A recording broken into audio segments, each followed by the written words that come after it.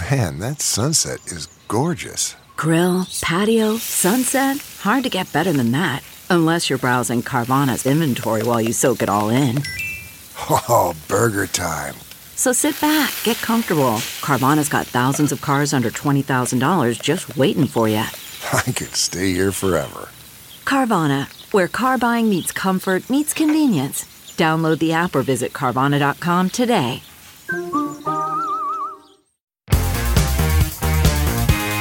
This is Totally 80s, the podcast dedicated to the music of the greatest decade ever.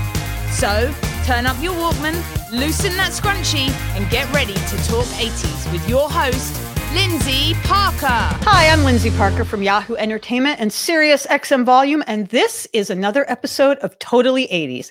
If this is the first time you're joining us, why not take a second to follow us at Totally 80s on Facebook and Instagram, or email us your comments and show ideas to podcast@totally80s.com. You can also check us out on video as well on our Totally 80s YouTube channel, so check that out if you are so inclined. And joining me today is the Ziggy to my Stardust. That's not an 80s reference, but it is John Hughes. I'm the screaming to your Lord Byron. Sure. Sure. We'll definitely get into some 80s Bowie talk. The 80s Bowie experience is an odd one because it encompasses so much. It encompasses some of his biggest commercial highs, at least here in America, some of his biggest critical lows, everything in between. Obviously, neither one of us are absolute beginners when it comes to today's topic, which is, in case people haven't figured this out, today's episode is all about the Thin White Duke, or as he was known in the 80s, Screaming Lord Byron. In case you haven't guessed it by now, we are talking about David Bowie, specifically David Bowie in the 80s, and we have the perfect guest to join us. He is an author and a music journalist who is a longtime contributing editor at Rolling Stone, and he has written several fantastic books, including one about this very subject, David Bowie, entitled On Bowie. So when I thought about who would be a perfect guest for this was the first guy I thought of. I'm so happy he is able to join us. Please welcome to Totally 80s, the author of On Bowie, Rob Sheffield. Yay! Hey, good to see you. It's so good to see you. I have so many things to talk about. Obviously, your book doesn't just encompass 80s Bowie, it's beginning to end. But as I mentioned just now, the 80s chapters are so interesting because it's so many highs and lows, commercial lows, critical highs, critical lows. And I want to talk a little before we get into 80s Bowie. I understand, first of all, it's been 5 years since David Bowie died, which is why we thought this was a timely, it's been 5 years, as the song says, why we should do this podcast now. It's crazy to me it's been 5 years because he's never left any of our collective consciousness. But my understanding is you kind of wrote this book on Bowie in sort of a fever dream. Like he died and you immediately were inspired to write this book, relatively quickly, right? Can you tell us a little bit about the process that made you want to do this book? Yeah, I started, it was the night he died. If you remember, like the news was announced at like 2 a.m. on Eastern Standard Time. Mm-hmm. And I just watched a crummy award show that I was supposed to be writing about, so I'd stayed up late writing. It was the Golden Globes, which... That's right. It was the same night as the Golden Globes. Yes. How about that? Beautifully, worst night in history to win a cheesy award. Like nobody remembered Sylvester Stallone's Best Actor trophy a few hours after it happened because this news came over, and my friend Karen, who had just been over our house watching the Golden Globes, she texted, I was like, did she leave a sweater behind or something? And no, she was like, nope, terrible news. And I stayed up all night writing, and I was in the middle of writing a book about the Beatles, which eventually came out like a couple of years ago, Dreaming the Beatles. But I was writing about David Bowie. It was 2 a.m. Everybody I knew who was awake was in touch. Everybody was emailing, texting. I could tell who was awake and who was asleep. I was writing an obit for Rolling Stone, and I was writing till dawn. But I just kept writing after that was done. And the thing is, my editor, who's been the editor for all my books, Carrie Thornton, she world's biggest Bowie fan, just like puts me even, makes me look like a dilettante, and although not you. And but I knew she was not awake yet. And I didn't, I didn't want to wake her up. I wanted people to keep sleeping before this terrible news hit them. And she called at 8:02 a.m. and she was like, unbelievable. And she was like, you know what? We have to put the Beatle book aside for a few months, and we have to do one for Bowie. She's like, we owe it to him. Let's do this. And I was like, well, that makes sense because I've been writing about Bowie for, all night, and I stayed up all day, and we ended up like doing the book in just a couple of months. Wow, that's crazy. So as I said, the book, of course, encompasses his whole career, but the 80s chapters are fascinating. And I'm going to guess, based on reading your other books and knowing what your tastes are, Rob, that the 80s was probably the decade in which you were first introduced to Bowie. And it started off well, didn't end so well, but I thought we'd just kind of go through the mixed bag and start, with the kind of, the beginning of the 80s, which I think it was like sort of set the tone for the new romanticism to come. If you remember the Ashes to Ashes video, which I'm sure you remember. So it's the Scary Monsters album. Obviously Ashes to Ashes. I think, if I'm not mistaken, like Steve Strange from Visage is actually like in that video, along with all of the Blitz Club kids who, of course, owed such a debt to Bowie. They all saw Top of the Pops, Starman, and all decided to start bands 10 years later. So it's 1980. Major Tom has been revived on a beach with Steve Strange. Fashion the video is happening with Alan Hunter. I remember thinking it was so cool that Alan Hunter, the VJ from MTV, was, dancing, doing the the interpretive dance in that video. So what are our memories of like that album and sort of like, David Bowie was so influential on all the MTV artists that came up in 1980 or 1981 and so forth. And here he was kind of already still being a video vanguard, I guess is what I'm trying to say. Yeah, it was an entire decade of Bowie's. It was the best time to be a Bowie fan. I was a little kid, and I was just discovering David Bowie. Lodger was the first one that came out that I remember. Okay, this is the new David Bowie album, and it was so different from the stuff that he'd done before that he was so famous for.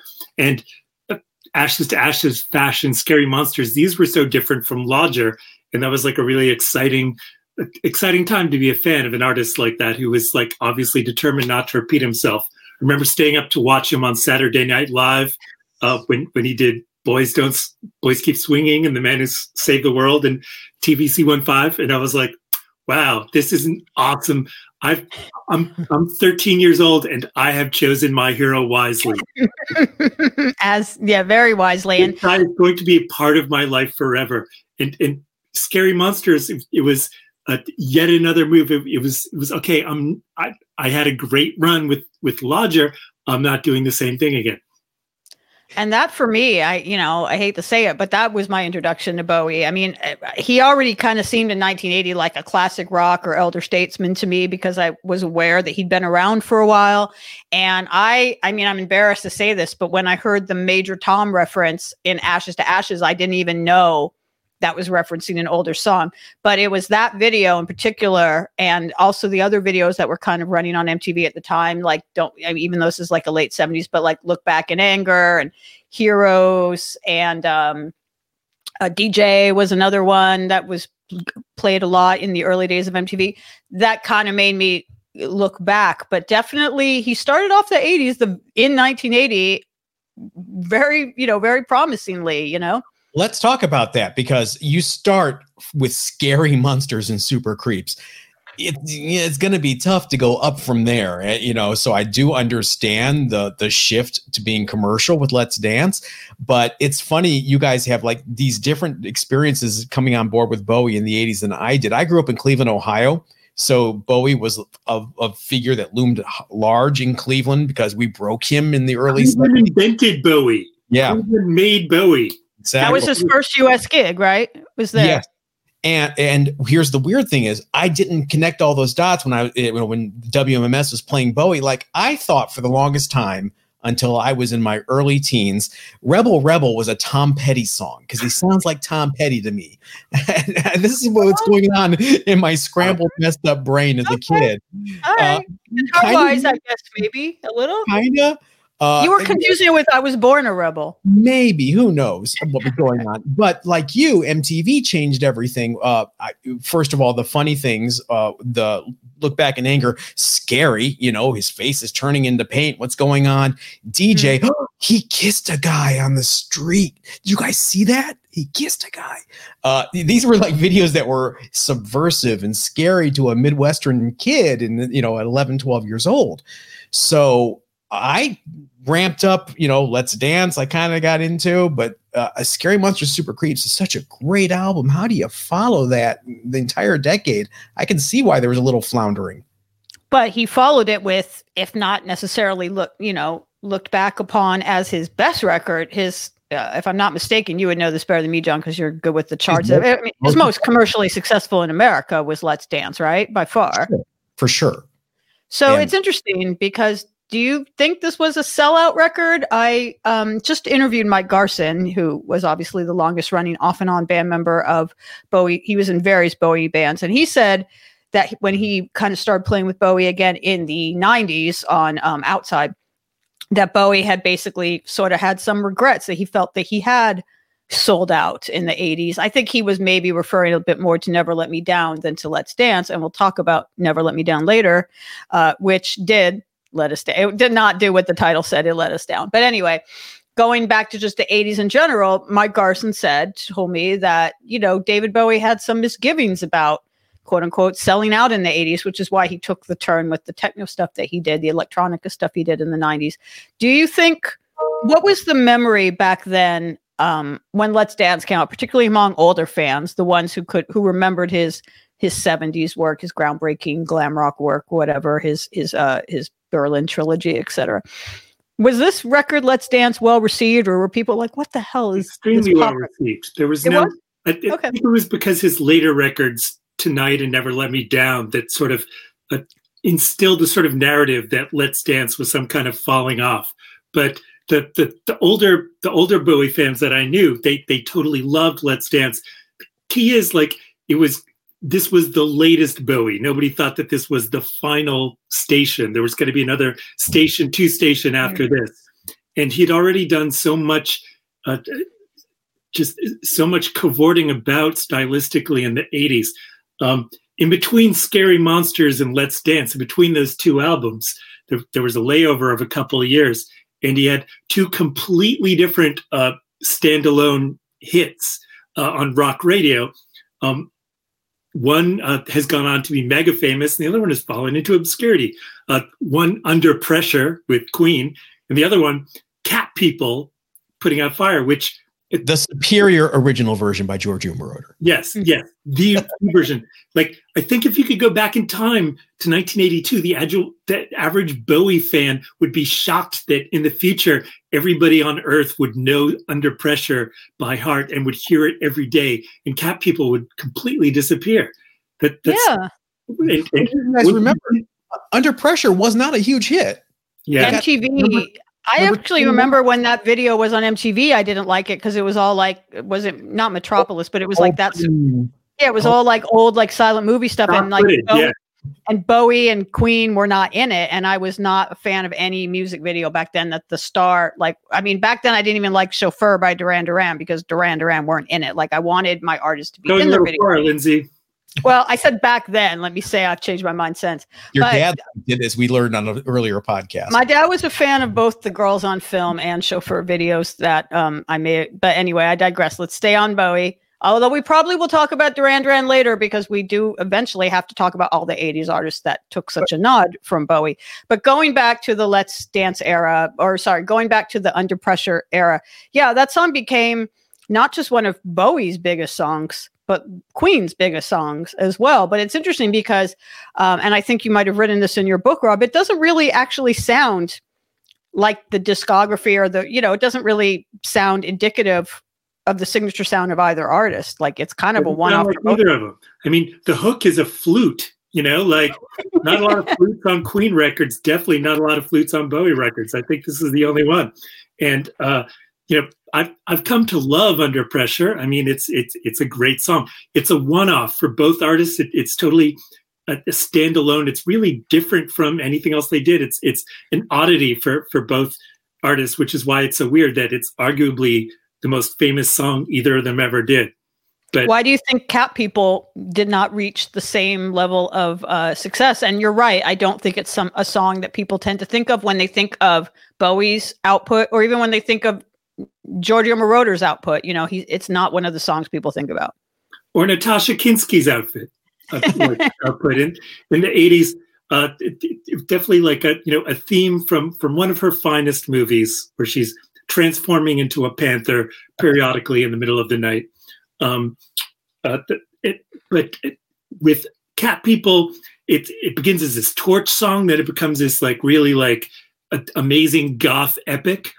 It's weird. Like that song to me, that's a top 10 Bowie song for me, and definitely like in terms of 80s Bowie, I think it's because he did the remake of it that you mentioned. Yeah, the Nile Rodgers watered down kind of version. Yeah, and I think that killed the song off for people, but it's a deep cut that always sounds fantastic when you hear it again. I always loved how Quentin Tarantino used it in *Inglourious Bastards*, completely like anachronistically. It's World War II, and that song is so perfect. I think it's just a phenomenal song. Do you have any idea why just real quick, do either of you know why the remake or the watered down version, as you say, is the version that ended up on the Let's Dance album instead of the superior version? I think it was a dearth of material. I don't think he had enough stuff written for Let's Dance. And you read interviews with Nile Rodgers, to go back to your earlier question, was it a sellout? Absolutely. Bowie has said many times that he was broke. His management had ripped him off. According to him, he needed a hit. He had signed this new mega deal with EMI, and he wanted to come out swinging. And he went to Nile and said, here's this folky song called Let's Dance. And I was like, why are you writing this folk song? It's got to be if you're calling it Let's Dance, it's got to be a banger. And, Bowie, in really uncharacteristic fashion, said, okay, do what you want. Hands off. What? David Bowie giving up control? Well, this is another thing that I'm curious about that I wonder if either of you know. So the Let's Dance album, as you're saying, John, was definitely a career reboot for David Bowie. It was his most, he was in a slump, not necessarily creatively, but financially, and it completely changed all that, turned it around for him. It was also something that was a real career reboot for Nile Rodgers, who had been sort of suffering from the stupid disco backlash as being associated with that world. And am I mistaken that this is the only album, at least, that the two ever worked on together? Like, why did this not become Black Tie, White Noise? Did they? Yeah, but that was a little more fraught with creative tension because Bowie was not willing to concede as much control that time around. That's why you have strange things like Jump They Say, which is, a weird single. But Let's Dance, if you guys think about it for a second, it's really 3 singles and filler. And I'm saying that as the biggest Bowie fan. You've got Let's Dance, China Girl, Modern Love, Maybe Without You. Then you've got Shake It. I was about to say Shake It is a bop. And then you've got a remake of Cat People. And it's not his song, but I love it. And the remake of Metro, Criminal World, which is amazing. Great song, yes. But it's not a Bowie written song. He has a history of doing covers on every album. Sure. So that's the cover for this one. But think about that album. It's really, is it 8 songs, and it's real short, and he had a little bit of a block, I think. Also, the bangers are on side 1. He definitely knew which songs were the bangers and which ones were the filler. It's a real like old school side 1 and side 2 are really 2 different records. Absolutely sequenced. I mean, you come out of the gate with Modern Love, that you know what you're in for. But I do think of opening tracks. Yeah. Like nobody knew how to, in terms of pacing it up, especially beginning it with like a really like evocative manifesto. That's something where he never failed. And Modern Love really sets Let's Dance up to be maybe a little better than it is. But God, what a great song.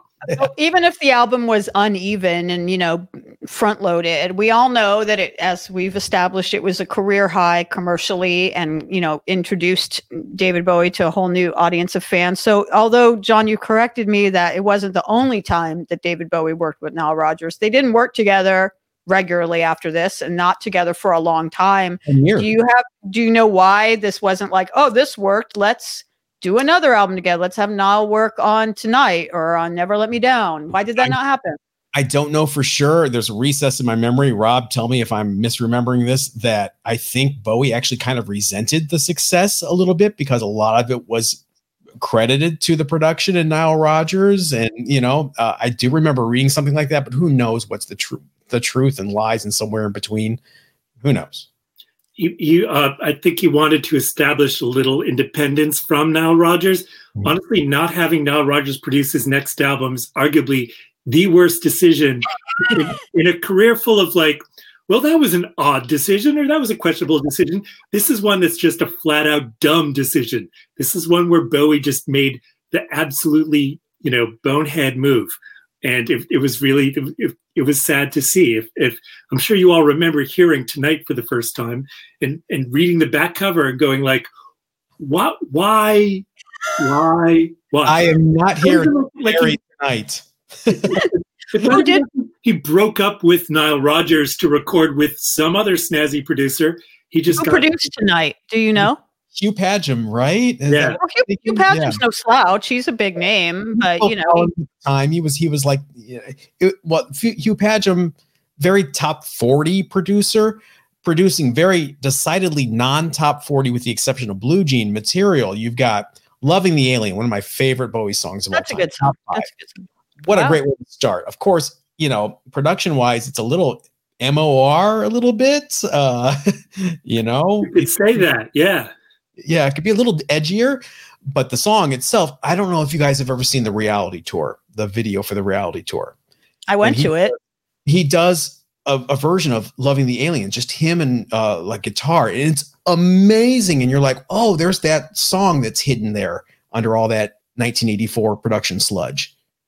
Well, let's talk a bit more about Tonight because I think I see where Rob is going with this. Do you think with this album and albums that followed in the 80s, which we've already established the 80s for David Bowie was a mixed bag, did he squander, the goodwill or the opportunity he had with what some people might have called Let's Dance a comeback, or if not a comeback, then like a new opportunity to, have a new audience, be a top 40 star the way he had been with Let's Dance. Did he blow it, I guess is what I'm trying to say with Tonight? Funny you say blow. Yeah. I think that might have been involved in the decision-making process. It's completely bizarre that he squandered all the new young fans that he'd worked so hard to do. Not just with the album Let's Dance, but with the amazing Serious Moonlight tour, which was so rapturously received, yes, and which also it showcased material from all over his career to the fans who were just coming in because of the new hit album. So he had done a lot of work to build up a new audience, and then just a year later, he rushed out this completely unnecessary, nobody asked for an album a year later, just really flat out terrible record that really actively turned off a lot of the newfound fans that he'd inspired. And in terms of some of the worst timing of his career, it came out right around the same time as this guy from Minneapolis. His name was Prince. Oh yeah. He put out this album called Purple Rain, which was kind of a hit at the time. And it was, in fact, a much better Bowie record than Bowie's Bowie record was. And do you feel that he was, sorry to interrupt, do you feel that David Bowie was trying to compete with the younger MTV people, the Princes, the Durans? Did you get that sense? I don't think he was. I think EMI was. Because think about, you guys take yourselves back to when Tonight came out. Blue Jean, first single, it was doing well. Blue Jean was a hit, top 10, MTV sneak preview video every hour on the hour, either that or the 20-minute version, depending on what hour you watched it. It was great. Second single, Tonight, the title track with Tina Turner. Whoa, wow! Why are we picking this? Because I had Tina Turner on it. I assume she was doing quite well at the time. It's just such a non-energy track, and he's completely distracted. So I'm sure this, Rob, you say who asked for this record a year later? EMI. I'm curious, Rob, because you mentioned the Prince thing and how Prince was having an amazing, career high that year. Was there sort of at that time in the fandoms or in the media, whatever, like a rivalry? Like, was there this idea that like Prince was the new Bowie, that Prince was unseating Bowie? Was there anything like that? Well, those were big. Those were big back to school records. Like they were, like late summer, early fall. And if you in your dorm room had a tape of Tonight and a tape of Purple Rain, one tape was going to get played twice. The other one was going to get played 24 times a day. Purple Rain was just this like fantastic record. And because there were so many huge artists in 1984, it was such a peak year for pop music, for rock, for all different types of music that had totally taken inspiration from David Bowie. I mean, Van Halen's David Bowie record was better than David Bowie's record. It was like the only person on the radio who couldn't make a good David Bowie record was David Bowie. So, we were all playing Cyndi Lauper's record, which was almost a year old at that point, but it just kept giving up hit after hit. Cyndi Lauper would have been the first one to say that she was just inspired by David Bowie. Madonna, huge hit that year. She would have been the first to say she was inspired by Bowie. And Bowie was the one who sounded like he had completely fallen off. Really abruptly. Weird choices. Like, okay, I made some money last time, but my buddy James over here needs some cash, Iggy. So we'll cover 3 of his songs on this record. Well, it worked when he did China Girl. Obviously, that was a song that Bowie had a co-writing credit on, but had originally been done by Iggy. So maybe he thought that was a lightning that could strike twice again. I will defend Neighborhood Threat. That is a jam. Okay, well, let's talk about Dancing for Blue Jean for a minute, because you mentioned, John, the long version of the video, and it felt so long. So bloated, So when I'm talking about the 20-minute version with the screaming, if I remember the plot of it, David Bowie is playing like a nerdy, awkward guy, which is completely unconvincing, because if there was one thing that David Bowie wasn't, even at his career nadir, he was never like an awkward guy that no girl would ever want to go on a date with. Like that was bad casting. But he's playing this dual role of this like nerdy guy who's trying to impress a girl by taking her to see a Screaming Lord Byron concert and like claiming that they're friends, and I'll introduce you. Am I remembering it right? Because I've been trying. That's the exact plot. It could have been. And was Julian Temple the director of that? Yeah, Julian Temple, and we have to thank him for not only that video, but the Loving the Alien video, bringing us the 2 guys from Right Said Fred, who are in both videos, playing. That's true. Miming the bass, and the other guys playing, I believe, guitar. That is a fun fact. I was going to thank Julian Temple for Man Trap by ABC, another band that obviously greatest movie of all time. Thank you.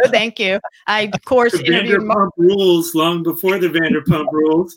We'll take this conversation. I'll send you the link I did where I interviewed Martin Fry entirely just about Man Trap. He was very confused about why I wanted to talk to him about this. But obviously, ABC, another band that owes such a debt to Bowie.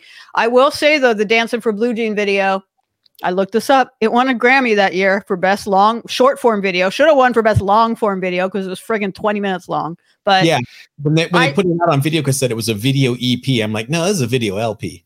I remember when this video came out, as you said, they were like premiering it on the hour. It was, back then when MTV was going to premiere video, it was a very big deal. You like stopped what you were doing. I'm beginning to sound like some old person going, we walked to school in the snow, but we waited by the VCR with the tape. We were ready just in case, it never got shown again.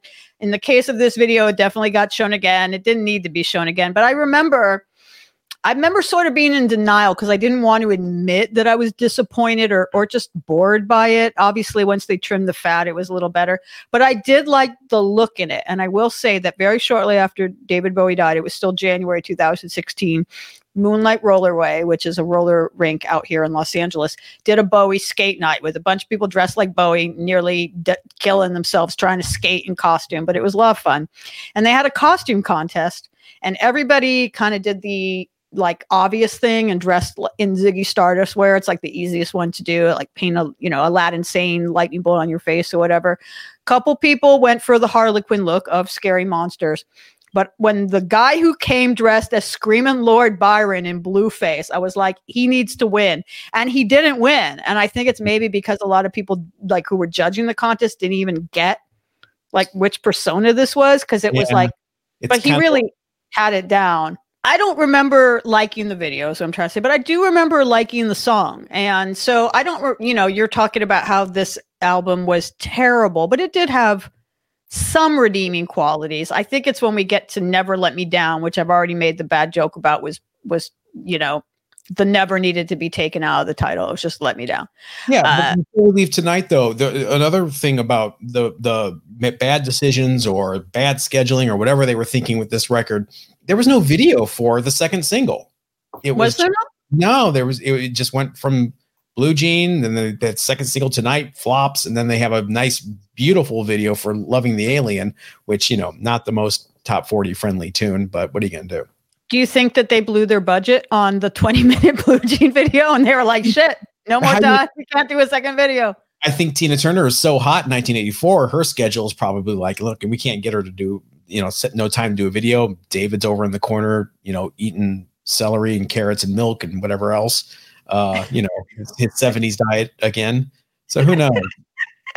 Also, they collaborated on a soda pop commercial. That's right. Where they changed the lyrics, where actually Bowie sang Modern Love with new lyrics. He revised the lyrics so that they're about a brand of soda pop. I know. Which was, what was it? Like, I don't want to drink Coke. I want to drink Pepsi. Now I know the choice is mine. Oh, no. Yes. Oh, no. It was, yes, it was That's unfortunate. Like when they first invented YouTube and you're like, wow, I'm going to look up all these things that I thought were just a bad dream that I had one night in 1985. Like, I was like, nope, it's real. And it's every bit as, I saw that commercial once on MTV at like 2 a.m. Traumatized for life. You had the Battle of the Soda commercials. You had that one. And then you had Alan Jorgensen's Shasta commercial with Alan Jorgensen. What? You've never heard this? I wanna Shasta, and it's Alan Jorgensen doing the vocals and the instrumentation. I'll have to send Is this pre With Sympathy or like with Sympathy era of Ministry? Right after With Sympathy, when he was looking for Cab, and he's confirmed it's him. Oh my god! It's amazing. I have to hear this. Oh my gosh! Oh my god! Sometimes the internet is a great thing. When you see it, you'll remember it because MTV played it every commercial break. You'll come right back to you, flooding back, and you'll freak out. Well, before we move on to Never Let Me Down, since we're talking about unfortunate or amusing duets, we would be remiss if we didn't talk about Dancing in the Street. South America! Like, I know, I'm sure. Greatest video of all time. It's better without the sound. Speaking of YouTube, like the soundless. Oh my God. The soundless Dance in the Street, where they just like put sound effects or musicless Dance in the Street, but like there was cocaine involved in this. I'm gonna assume. You think? You find it hard to believe that even in the 80s they made that much cocaine. Like, I love how they're constantly copying each other's moves, and like Bowie's doing the jazz fingers, and so much jazz hands. They are so like. I mean, they're having such a great time. I love that video. I will defend that video to my dying day. The genius of David Bowie is at the end with the infamous dual butt shake. Bowie takes the moment to take his white trench coat and flip it over so his butt is exposed properly to the camera. Mm-hmm. You can see the full shake. I appreciate that. Seriously. I appreciate an exposed 80s video Bowie backside. I mean, I liked the unedited China Girl video, the MTV band. That was a good look. I didn't mind that. That was a drag race reveal before there was a drag race reveal. I will say, though, when we're talking, I was just talking about how it was so unconvincing in the Blue Jean video that David Bowie was supposed to be this kind of like uncool person, because even at his career lows, he was always the coolest of the cool.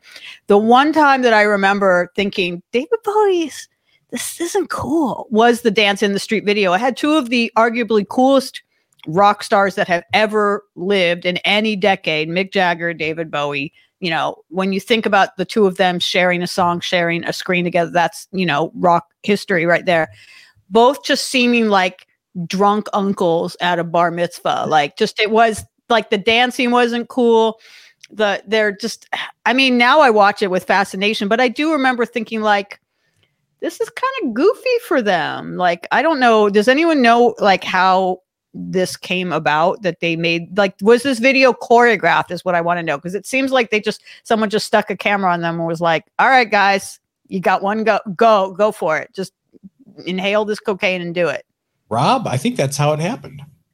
I think so. Yeah. I mean, of course it was timed for Live Aid. Yeah. The video has that great all-nighter feel that, you know, like we see them like, and we see even the sunrise, you know, like at the end when they're dancing, doing their little moves. And you could definitely tell like, wow, like this incredibly decadent night has passed. Like you feel like you're doing the walk of shame after 3 minutes of watching this video. You're like, I'm crawling home in the cold light of dawn. It's a real Sunday morning coming down ending to that video. The whole thing has an improv look. Like, okay, I'm going to stick my hand out here through the door, and then you do it too on the other side. And the whole thing of like, I'm going to, like, while you're singing, I'm just going to bend over and grab my beer from the floor and like sip my beer, put it back down on the floor. While the camera spins around, that's the best part. Yeah, I get that video. Sorry, he did make up for with Live Aid though. His Live Aid performance is amazing. It completely beautiful. And yes, and speaking of, you know, like Thomas Dolby career high points. There you go. And Thomas Dolby has often said that, you know, like David Bowie didn't tell them the set list. So like they go out and he starts calling for songs, and like Thomas Dolby's like, okay, TVC15, I know that one. Yep. Wow. Completely, like David Bowie is just like absolutely fantastic at Live Aid and had great hair. His hair done by Freddie Mercury's boyfriend. Yes. Unbelievable. But he did TVC15 at Live Aid. Let's take a second. Yes. I mean, exactly. Heroes, sure, check. Let's Dance, Modern Love, TVC15. Amazing. Why was he not on Do They Know It's Christmas? He was one of the missing people from Band Aid, because I believe he might be on the other side. Is he on the side? He's on the other side with the messages. Like, this is the world. There's more starving folk on the planet than ever before. His self-parodic, it's the folk like that. You know, I love that entire B-side with the spoken messages. That's like where the catch-all where like, oh, Frankie Goes to Hollywood couldn't make it, but we'll have them talk on the side here or whatever. But I do remember, for some reason, when I hear that song, Do They Know It's Christmas, in my head, I hear the David Bowie version where he's like, banish shade, like, you know, in that like very dramatic voice. He when they all sing together at the end. I believe he was at Wembley, right? He was at the British version, right? So as we said, the 80s didn't end so well for him, but since I'm trying to keep this a little chronological, and he did have some one-offs, as you mentioned, Rob, and we already discussed Under Pressure, and we discussed Cat People, but we haven't discussed, actually, I really like a couple that were from films, Absolute Beginners, the song, and This Is Not America. I discovered who Pat Metheny was because of the Falcon the Snowman song, This Is Not America. That's a great song. How can This Is Not America be a hit in America, but Absolute Beginners is not? That's what confuses me. I don't know, not to pit them against each other, but Absolute Beginners is hook central. What's going on? Was that not a hit here? Yeah, 60s. Okay. Totally, well, you know the charts. Dragged down by the movie, really. It's funny. Yeah. My sister loved that song at the time, and she was like, this is David Bowie's best song ever. And I was like, no, it's terrible. And then when I went to see Lazarus in the theater, his, the small theatrical production that he was doing at the time that he died. And there's this incredibly beautiful scene where they do Absolute Beginners. And wow. Immediately after leaving the theater, I texted my sister. I was like, by the way, this argument that we've been having about Absolute Beginners for the past 30 years, you won this one. It is every bit as great as you say. Completely beautiful song. buried a bit under the 80s production, but just like a beautiful song that, we really missed the boat not making that one a hit. And 6.5 minutes long. Let's not forget that. It could use a trim. How high did This Is Not America chart, John? You know these things. 20s, like mid-20s, 27. Oh, yeah. It respectable hit. Yeah, one of those turntable hits, as they say. Turntable hits. Well, I can't believe you said that. Oh, my gosh. I'm just saying. Well, since we're talking about films, how much time you got to talk about Labyrinth and The Hunger? How much time you got, guys? Because that could be a podcast in its own. Forever and ever. So obviously there's so much to talk about when it comes to David Bowie in the 1980s that we, unsurprisingly, are going to have to make this a two-parter. Rob, can we convince you to come back to talk more Bowie next time? Let's dance. All right. So I am Lindsay Parker. I've been joined today by John Hughes and Rob Sheffield, and we will be back next time to talk more David Bowie. Until then, remember to give us a rate and review on your favorite podcast platform, and we'll catch you next time. This was Totally 80s, the podcast dedicated to the music of the greatest decade ever. Don't forget to follow us on Facebook and Instagram at Totally 80s, and please leave us a review on your favorite podcast platform. Until our next episode, catch you on the flip side.